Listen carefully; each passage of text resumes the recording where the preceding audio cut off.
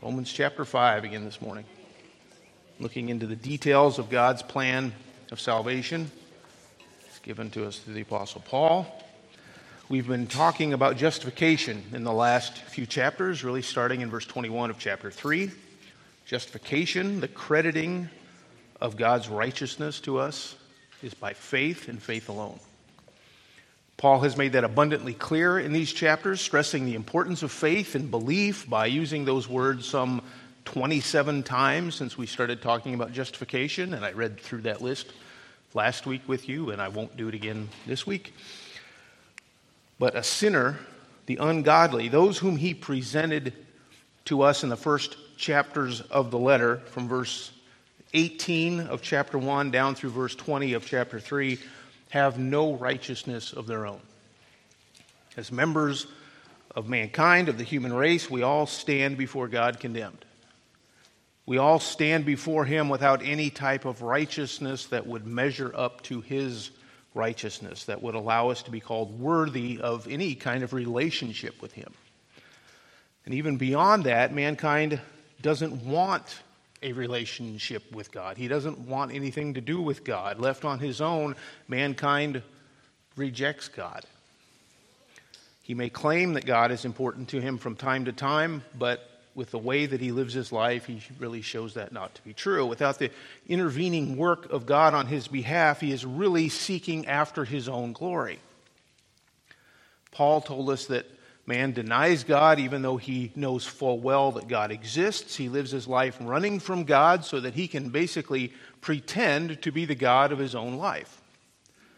And so that's where justification comes in. God is just. He is absolutely just, absolutely righteous. And therefore, for anyone to be able to be in any kind of relationship with Him, reconciled to Him, the righteousness of God must be credited to that person's account. How is that credited to a person's account? Through faith, trusting in what God has done for us. Early on, we saw how that worked. Back in chapter 3, in the first verses of this section, the section that we're currently in, he detailed this for us. He said in verse 21, the righteousness of God has been manifested. In verse 22, we saw that, as we've been saying, that it's manifested through faith in Jesus Christ. He reminded us of our spiritual condition in verse 23, that we don't measure up to the glory of God. All have sinned. And so in verse 24, we saw that justification is a gift. It was freely given by God through the redemptive act of Jesus Christ. The one who, he said in verse 25, was the propitiation for sins, the one who could satisfy the requirement of God's wrath, turning that wrath away by providing his own body as a sacrifice that would take care of sins past, present, and future, all sins. And then in verse 26, we saw that it was a work of God, the just and the one who justifies, that brings this all about. This is the nutshell around God's plan of salvation and how God provides His plan, the requirements of which for the sinner is trusting or believing in this plan, and nothing more than that. That's our part in that.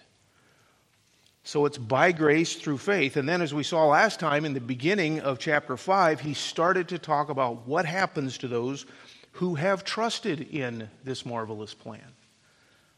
He started off verse 1 of chapter 5 saying, therefore, having been justified, as those who have been justified, believed in the plan, and been credited with the righteousness of God, what now? What happens now? Well, remember, we talked about bursting through that wall, right? The Kool-Aid man bursting through the wall. The old side was the side of sin and ungodliness, the side of animosity and wrath. The other side, the side that we find ourselves in now, having come through the wall, is a side that has certain characteristics that Paul lays out for us here in these early verses. We have peace with God through our Lord Jesus Christ. We are now on the side of peace with God, no longer at war or having animosity with God. Remember, before, we wanted nothing to do with God. Paul says in Ephesians that we were dead in our sins. We were sons of disobedience. We were children of wrath, even as the rest. And God had wrath towards us. God was angry with us. When we get to chapter 9, we'll even see the word hatred used in chapter 9. There was a great chasm that was brought about by our unrighteousness, our ungodliness and sin. But now, as those who have been justified by faith, we are at peace with God. The enmity has ended and we have a peaceful relationship with Him. Furthermore, Paul said in verse 2 that through faith, that same faith that saved us, we now stand in the grace of God. God provides us with all that we need, all that we could ever hope for. In Ephesians, again, the first chapter of Ephesians, Paul talks about how God lavishes the riches of His grace upon us. So instead of animosity, there is now an outpouring of His grace, and along with that comes our reason to confidently rejoice. He mentioned two things that we rejoice in. We'll see the third thing today. But we confidently rejoice, or we exult is the word used, in the glory of God. The glory that we know will be ours someday when He returns and transforms these bodies of sin into perfect bodies.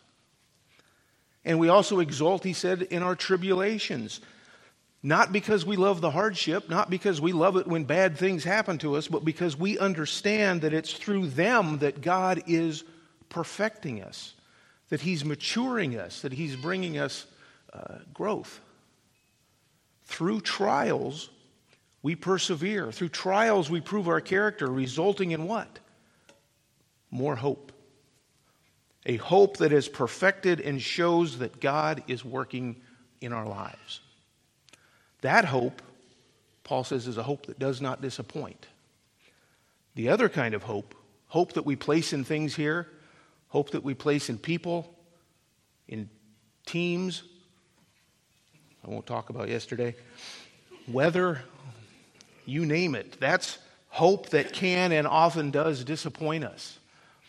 But the hope that we have in God and in His plans for our lives, our future, that is a hope that will never disappoint. That's assurance.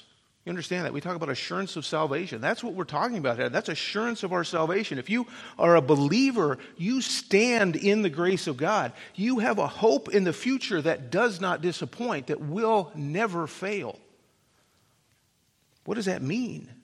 It means that your salvation is assured for all eternity. We'll see this more when we get to chapter 8. That unbreakable chain of salvation means that there isn't anything that can take you out of God's hands. And that includes you. You can't take you out of God's hands. Once saved, once you have been justified by God, you are now forever in Him. And that is what that non-disappointing hope means for us. How do we know? How can we be sure of this? Well, the last part of verse 5 is what we looked at last time. And hope does not disappoint because the love of God has been poured out within our hearts through the Holy Spirit who was given to us. We are now indwelt by the Holy Spirit. We have God's love poured out on us through the Holy Spirit. This is the manifestation of God's love, not simply a feeling on His part, but this is a love that did something for us. It provided a sacrifice for us. Having believed, it sealed us with His Spirit. It's a love that will endure forever. The Holy Spirit now lives within our hearts, in the hearts of His children. So that's what we've seen so far. This is pretty remarkable stuff that we've seen from Paul here. The loving plan of God given to us as a gift by His grace, unmerited, undeserved in any way. And now as we come to verse 6 of chapter 5, we'll see just how unmerited it was, how undeserved it was. I mentioned last time that as Paul goes through really the book, but through this section here especially, there's some back and forth that he gives us here. He takes us forward, and then we look back from time to time. always reminding us to remember where it was that we come from. And here he's going to do that again.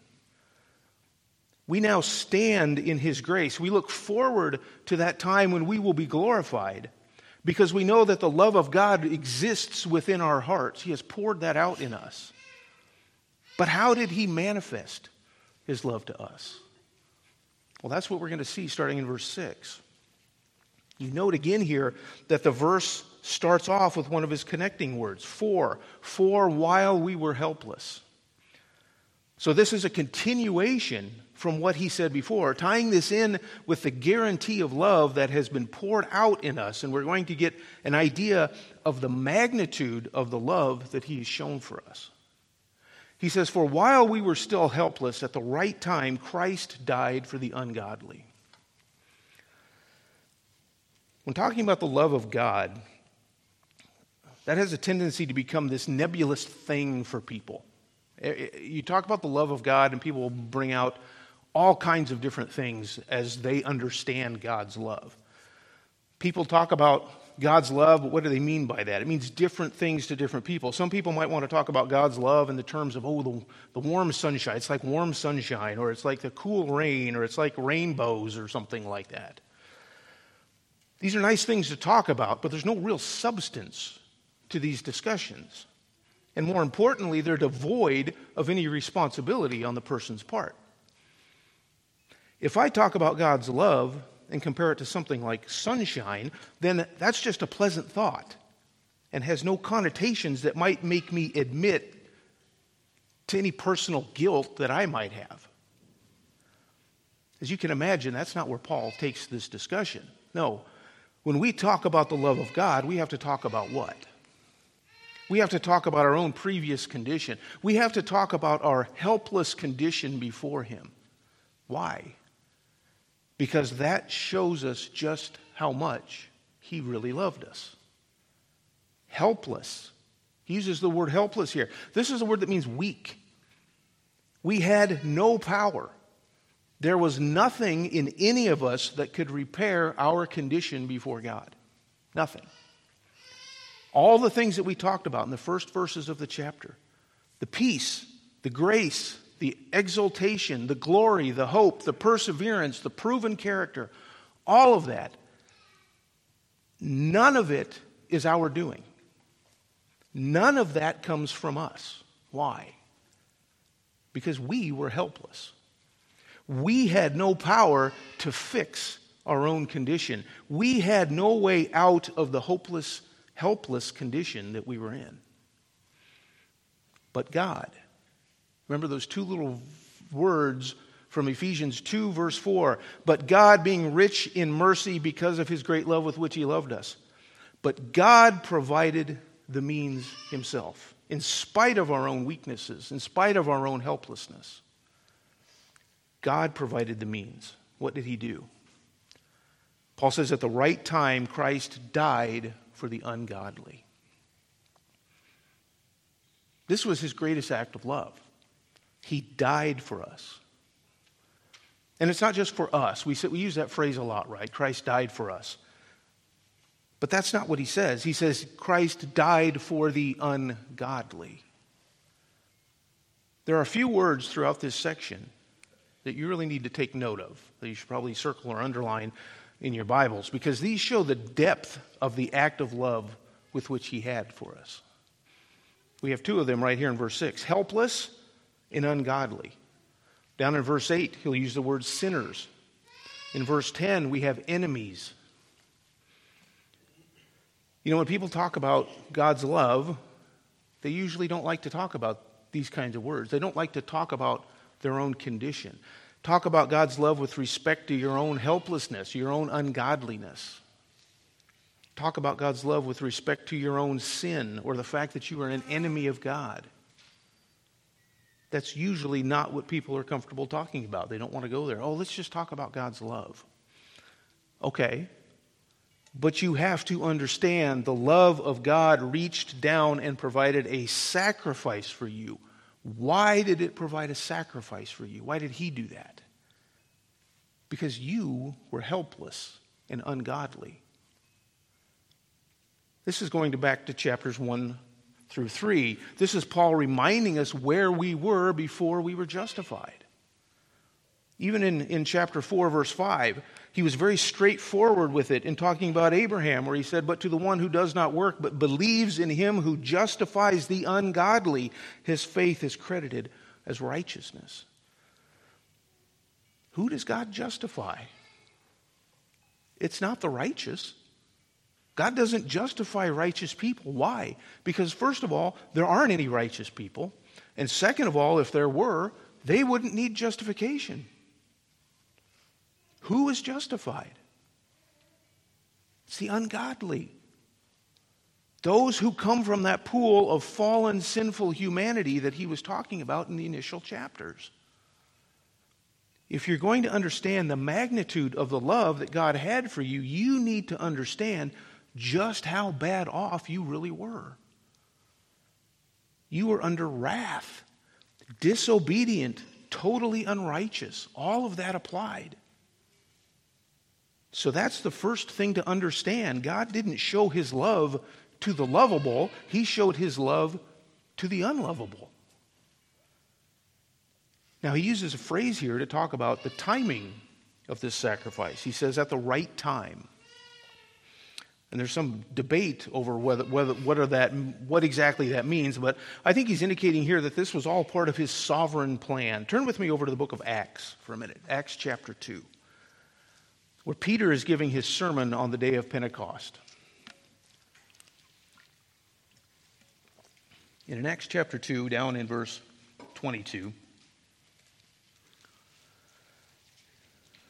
he says this, Acts 2:22, "Men of Israel, listen to these words. Jesus the Nazarene, a man attested to you by God with miracles and wonders and signs which God performed through him in your midst, just as you yourselves know, this man, delivered over by the predetermined plan and foreknowledge of God, you nailed to a cross by the hands of godless men and put him to death." The predetermined plan and foreknowledge of God. It's not a specific day in history that's really being talked about there. It's simply that it was fulfilling the plan of God. Peter says that it was the predetermined plan and foreknowledge of God. Paul, in the book of Galatians, chapter 4, verse 4, will go on to say, "But when the fullness of the time came, God sent forth his Son, born of a woman, born under the law, so that he might redeem those who were under the law, that we might receive the adoption as sons." The fullness of the time, at the right time, according to God's predetermined plan, Christ came to earth to die for the ungodly. So this is what he's getting at here. You can go ahead and turn back to Romans 5. The depth of God's love in that he came to earth to die, not for those who were worthy of his love, but for the unworthy. It's truly an amazing thought if you stop to think about it. Dying for those who are ungodly. We talked about it some when we were back in chapter 3, talking about the free gift of grace that was given when God didn't have to do it at all. And quite frankly, there's a degree of awe and wonder that makes us ask, why did he do it? Or even, should he have done it? He came to earth to die for those who didn't deserve it. To die for those who deserved nothing more than an eternity in hell. That's utterly remarkable when you stop to think about it, but that's exactly what he did. And in verses 7 and 8, what we have is Paul developing this concept, showing us the depth of just what is happening here and the rationality behind of his argument in this. What he's going to do in the following verses is take us through an argument that involves what they call the greater and lesser truth. And it's going to be if God is going to do a greater thing for us, then he will certainly do a lesser thing for us. If somebody's going to go through the trouble of doing all of this, then they're going to continue on with it, or they're going to do something else with it as well. And the idea here is going to be, if God is going to die for us when we were sinners, when we were ungodly, then surely he will save and keep us, just like we saw back in the opening verses. If he's going to die to save us, then he will also keep us. So that's really the construction of the argument. But to start it off in verse 7, he'll show us how remarkable it is that God would send his Son to die for sinners. So in verse 7 it says, "For one will hardly die for a righteous man, though perhaps for the good man someone would dare even to die." Now in this verse he mentions two kinds of people here, two kinds of men. And really for the purpose of the argument, there's no real significant difference between the righteous man or the good man in his argument here. The idea is someone who would be considered good or worthy. Now, we know that no one is good or righteous apart from God, but that's not really what Paul's getting at here. What he's basically saying is it's rare that someone would lay down their life for another person, someone that they would consider worthy of it. But on the rare occasion, someone would sacrifice themselves for a good man. Someone would sacrifice themselves for someone that they thought was worthy. There are stories, right? You hear stories from time to time of men in combat, war stories, right? Where somebody throws himself on a live grenade to save all their buddies around them, right? I mean, it's an act of heroism, an act of bravery. People that are on their side that they would consider themselves worthy of dying for, they throw themselves on that grenade. Or you might hear about a father who would confront a burglar, right, in the middle of the night and lose his life protecting his family, right? Obviously, considering his family someone who is worthy of his sacrifice. And that's really what Paul is making here, the point he's making here. It doesn't happen often, but someone might die for a righteous man or a good man. Someone would dare even to die. So that's the type of thing that when we think of someone sacrificing themselves for someone else, that's what we would expect. Oh, he gave his life for them. They must have been worth it. They must have deserved it. So that's really the point of verse 7. But then we come to verse 8, and we see that with God, that wasn't the case at all. But God, see, once again, we have the but God contrast here. But God demonstrates his own love toward us in that while we were yet sinners, Christ died for us. This now takes it to that whole new level. An entire other unfathomable situation. Here we see what God did in dying for us, right? And again, we say us all the time, but who were we? We were sinners. We were not the good or the righteous men that he's talking about or that he mentions in verse 7. What God did wasn't that same situation. When it says Christ died for us, he died for sinners. Really, this takes us back to the end discussion that we had in chapter 3 and the verses before we got to our justification section. The Old Testament quotes that Paul used when he was talking about the condemnation of man, where he talks about none being righteous, none who seeks for God, none who does good, mouths full of cursing and bitterness, the path of peace they have not known, no fear of God. This was who Christ died for. People, again, like to temper the sacrifice that God made and try to make it out to be something that it's not. People say, well, God died for you because you were worth it. You were worth something to him. No, you weren't. You see, that would be the verse 7 situation. That's the contrast of what he really did. You weren't worth anything at all. Remember Romans 3:12. One of the things he said there, he said, all have turned aside, together they have become useless. That word useless was worthless, no value. God didn't send his Son to die for those that had value. He sent his Son to die for those who didn't, those who had become valueless.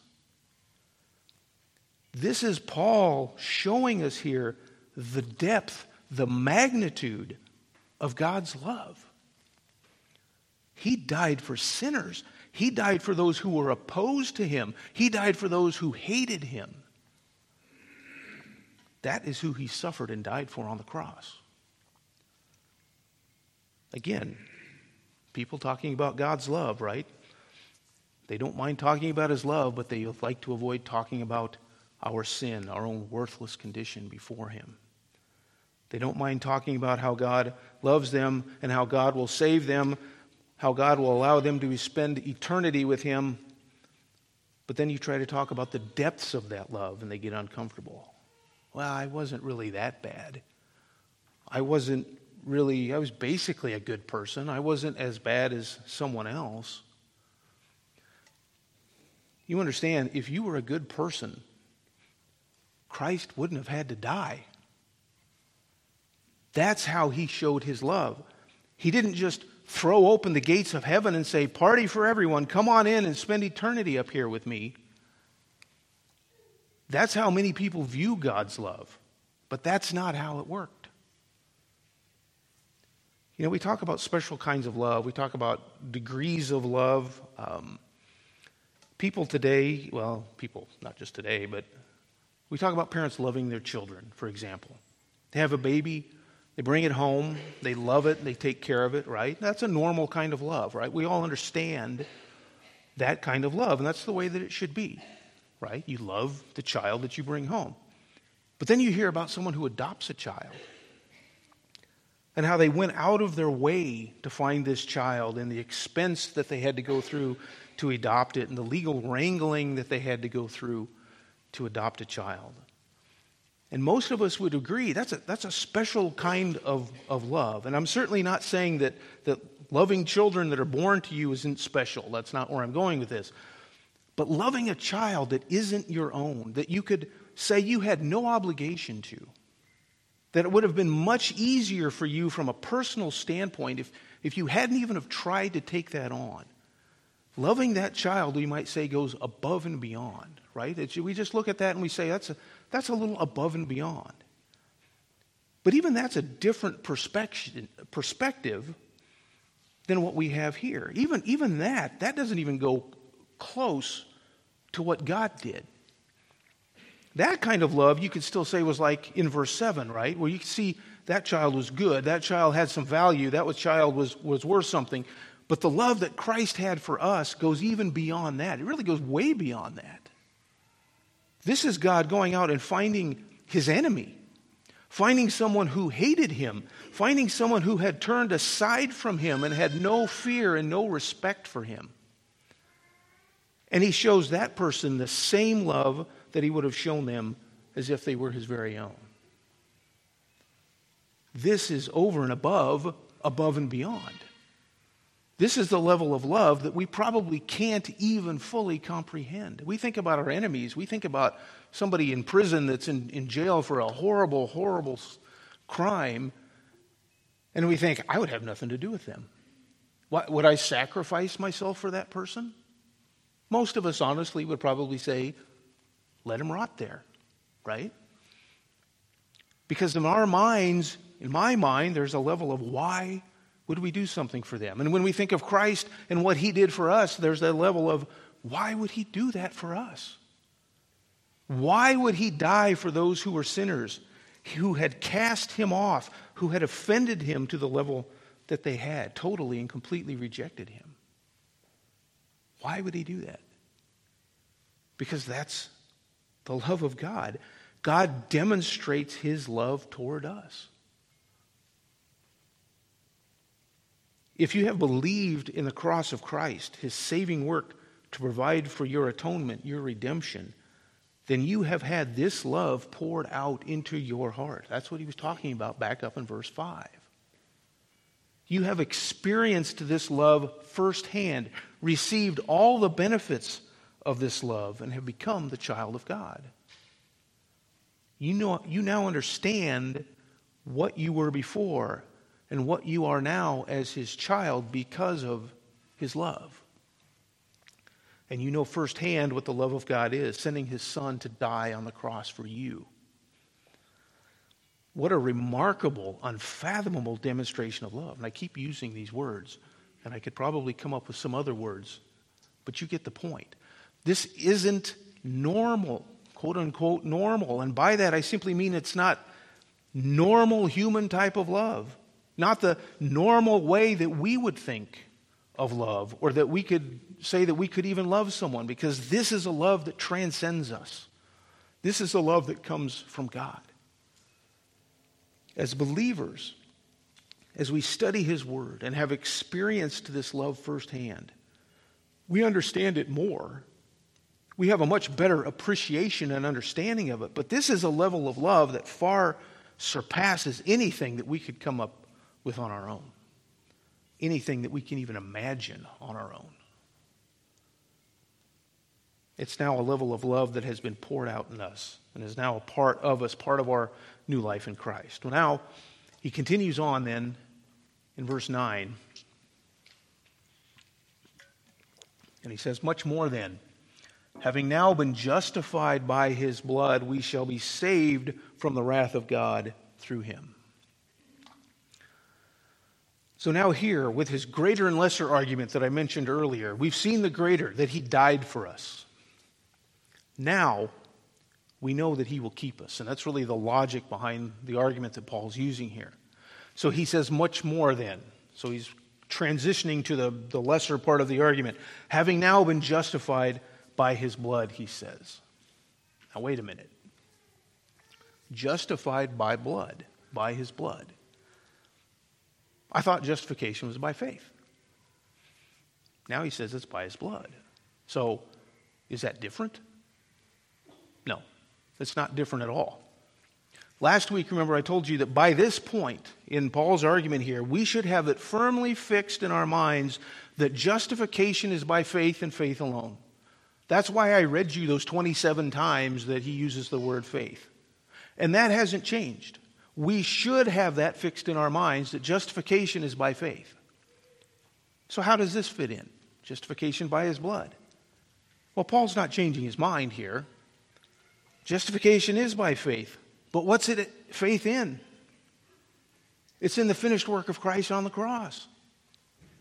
In the redemption that he provided. Redemption provided through what? Through his blood. What have we been talking about? At the right time, Christ died for the ungodly. While we were sinners, Christ died for us. What was required in order for justification to be brought to us? The death, the blood of Christ. That's what we're talking about here. Justification is by his blood, because without the death of Christ on the cross, there is no redemption. There is no propitiation. There is no justification of the ungodly.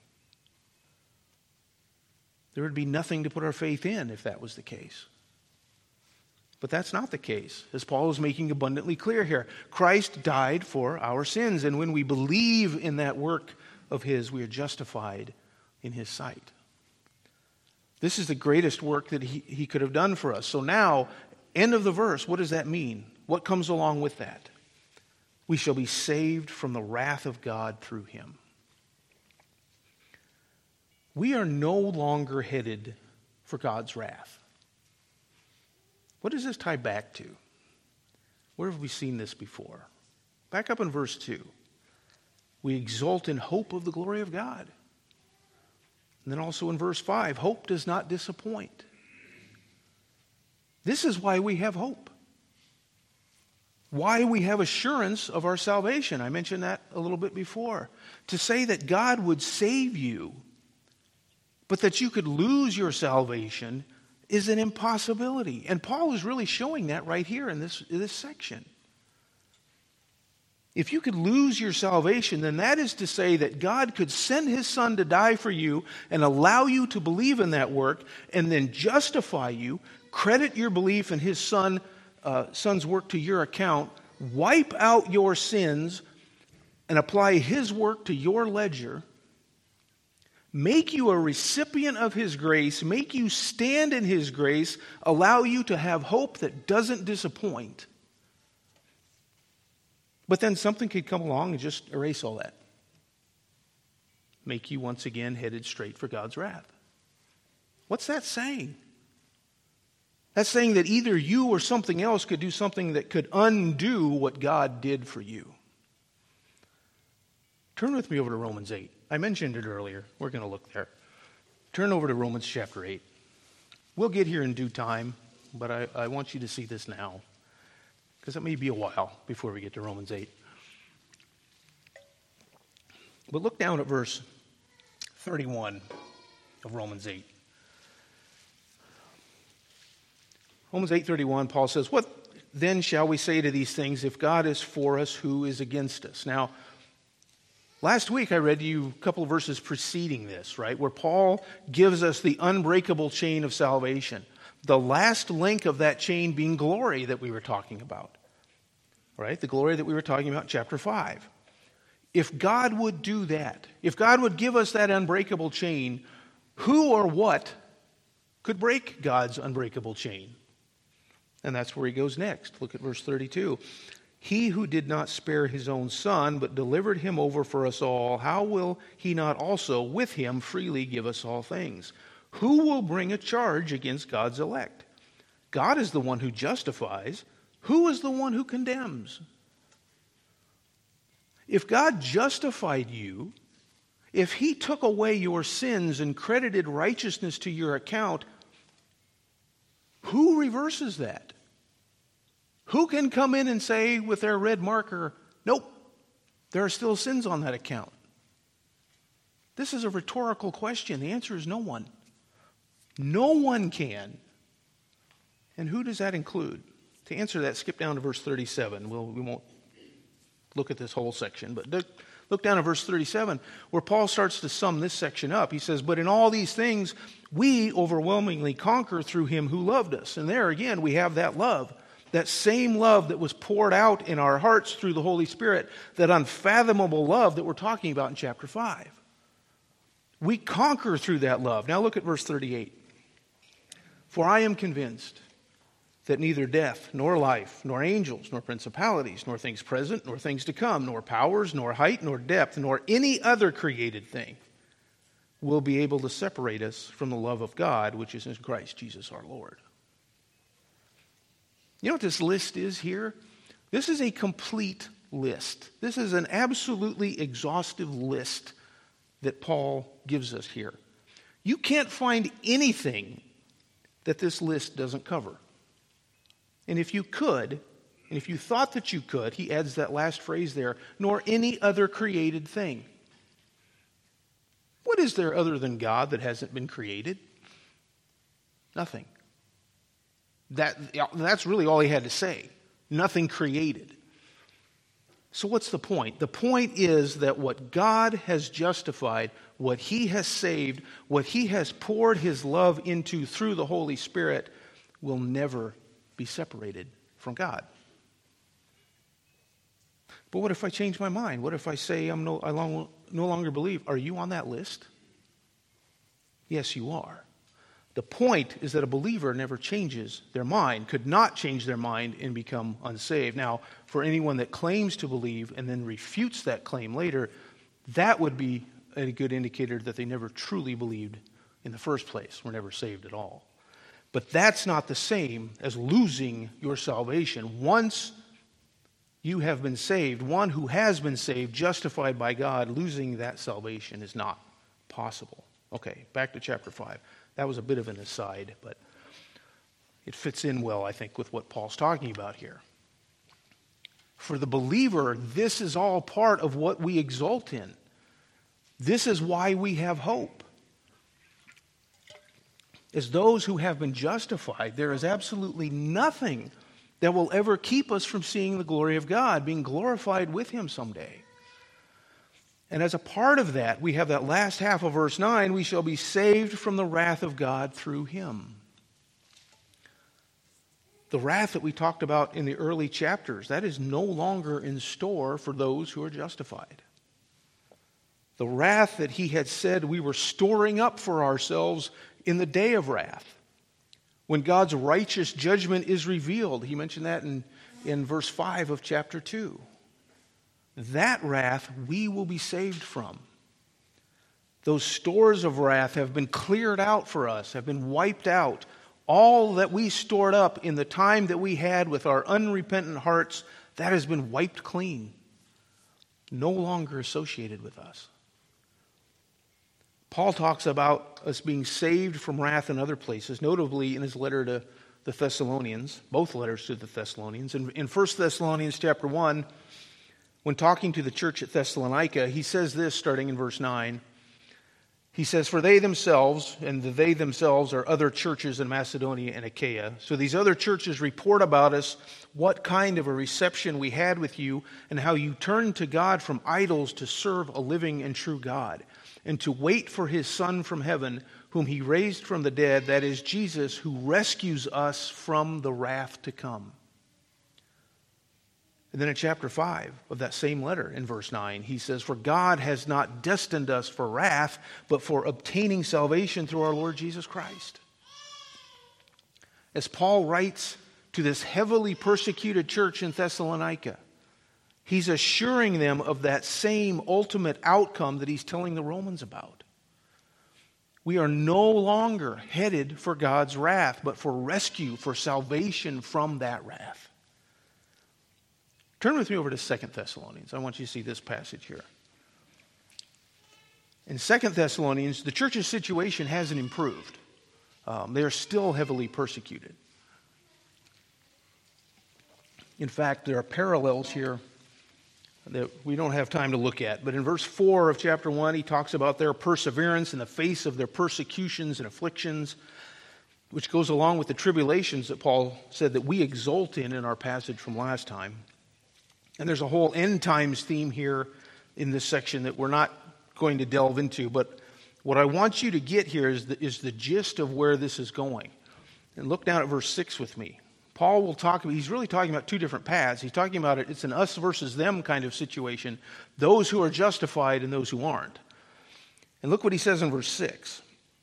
He says, for after all, it is only just for God to repay with affliction those who afflict you, and to give relief to you who are afflicted, and to us as well, when the Lord Jesus will be revealed from heaven with his mighty angels in flaming fire, dealing out retribution to those who do not know God and to those who do not obey the gospel of our Lord Jesus.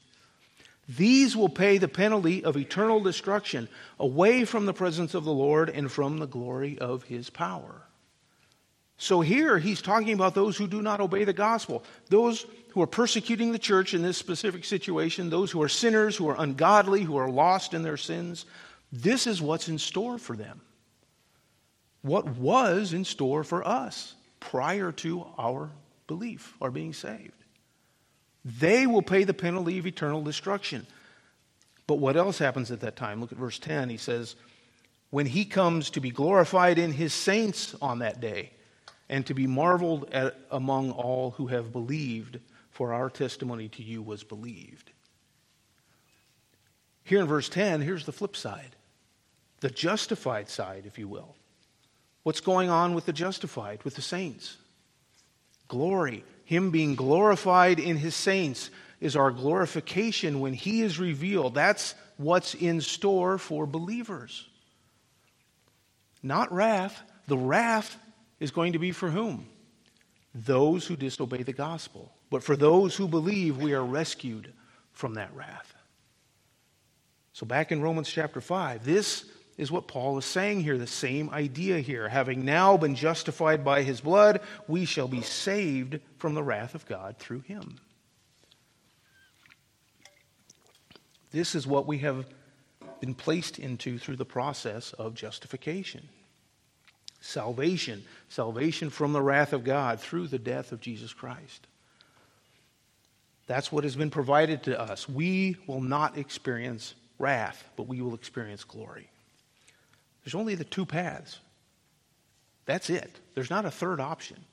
You're either going to experience condemnation and wrath or glory. That's it. Now in verse 10, we have really a parallel verse here. He basically says the same thing in this verse, just in a different way. He says, for if while we were enemies, we were reconciled to God through the death of his Son, much more having been reconciled, we shall be saved by his life. A couple of things that we note right off the bat here. First, we have our fourth word, enemies. We were helpless, we were ungodly, we were sinners, we were enemies. Once again, not an innocent pool of humanity. That's not the picture that we get here in Romans, not at all. We were the enemies of God. Goes back to what we saw back up in verse 1. We are now at peace with God, right? Before we were his enemies, now we're at peace with God. It's a pretty complete picture. But having been his enemies, what happened? We were reconciled to God. Here's the next big theological word that we have in Romans. We've had justification, we've had redemption, we've had propitiation. Now we have reconciliation. Reconciliation means to be brought into right relationship. Before, we were definitely not in a right relationship with God. We see this word or use this word sometimes with respect to our relationships or marriage, right? You see this a lot of times with marriage, a husband and wife relationship. Why would a husband and wife need to reconcile or be reconciled? Well, because something's wrong between them, right? There has been some kind of problem between them. His fault, her fault, whoever's fault.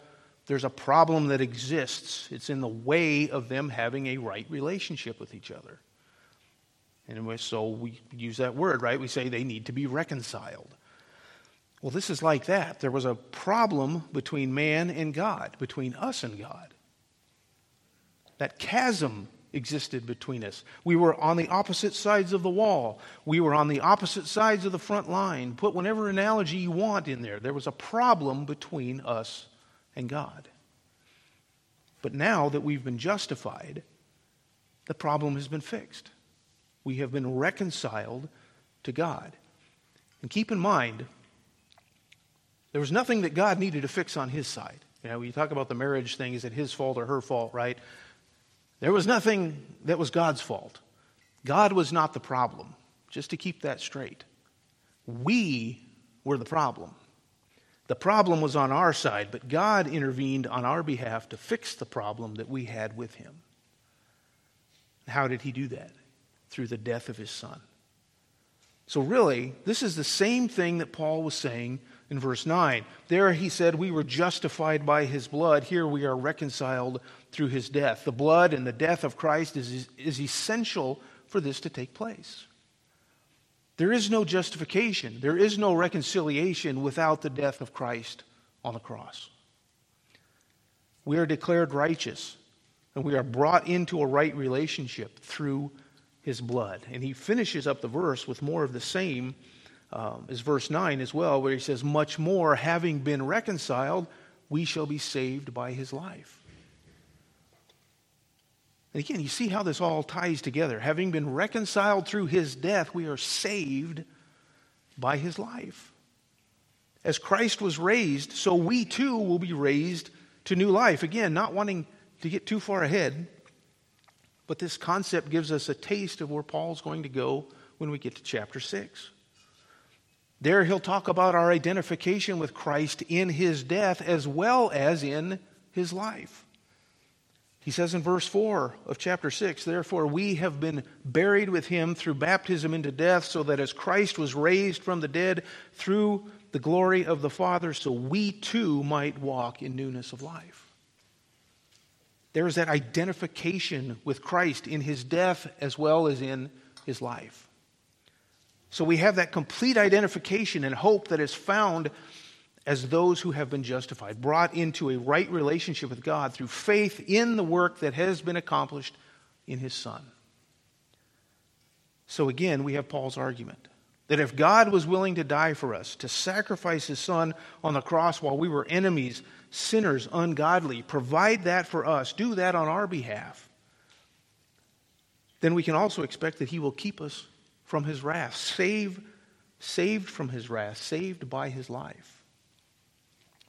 That is the love that he has shown us that gives us hope, that allows us to live our lives in hope of what is to come. Nothing can stop it. Nothing can change it. This is what is in store for the believer. Now we come to verse 11.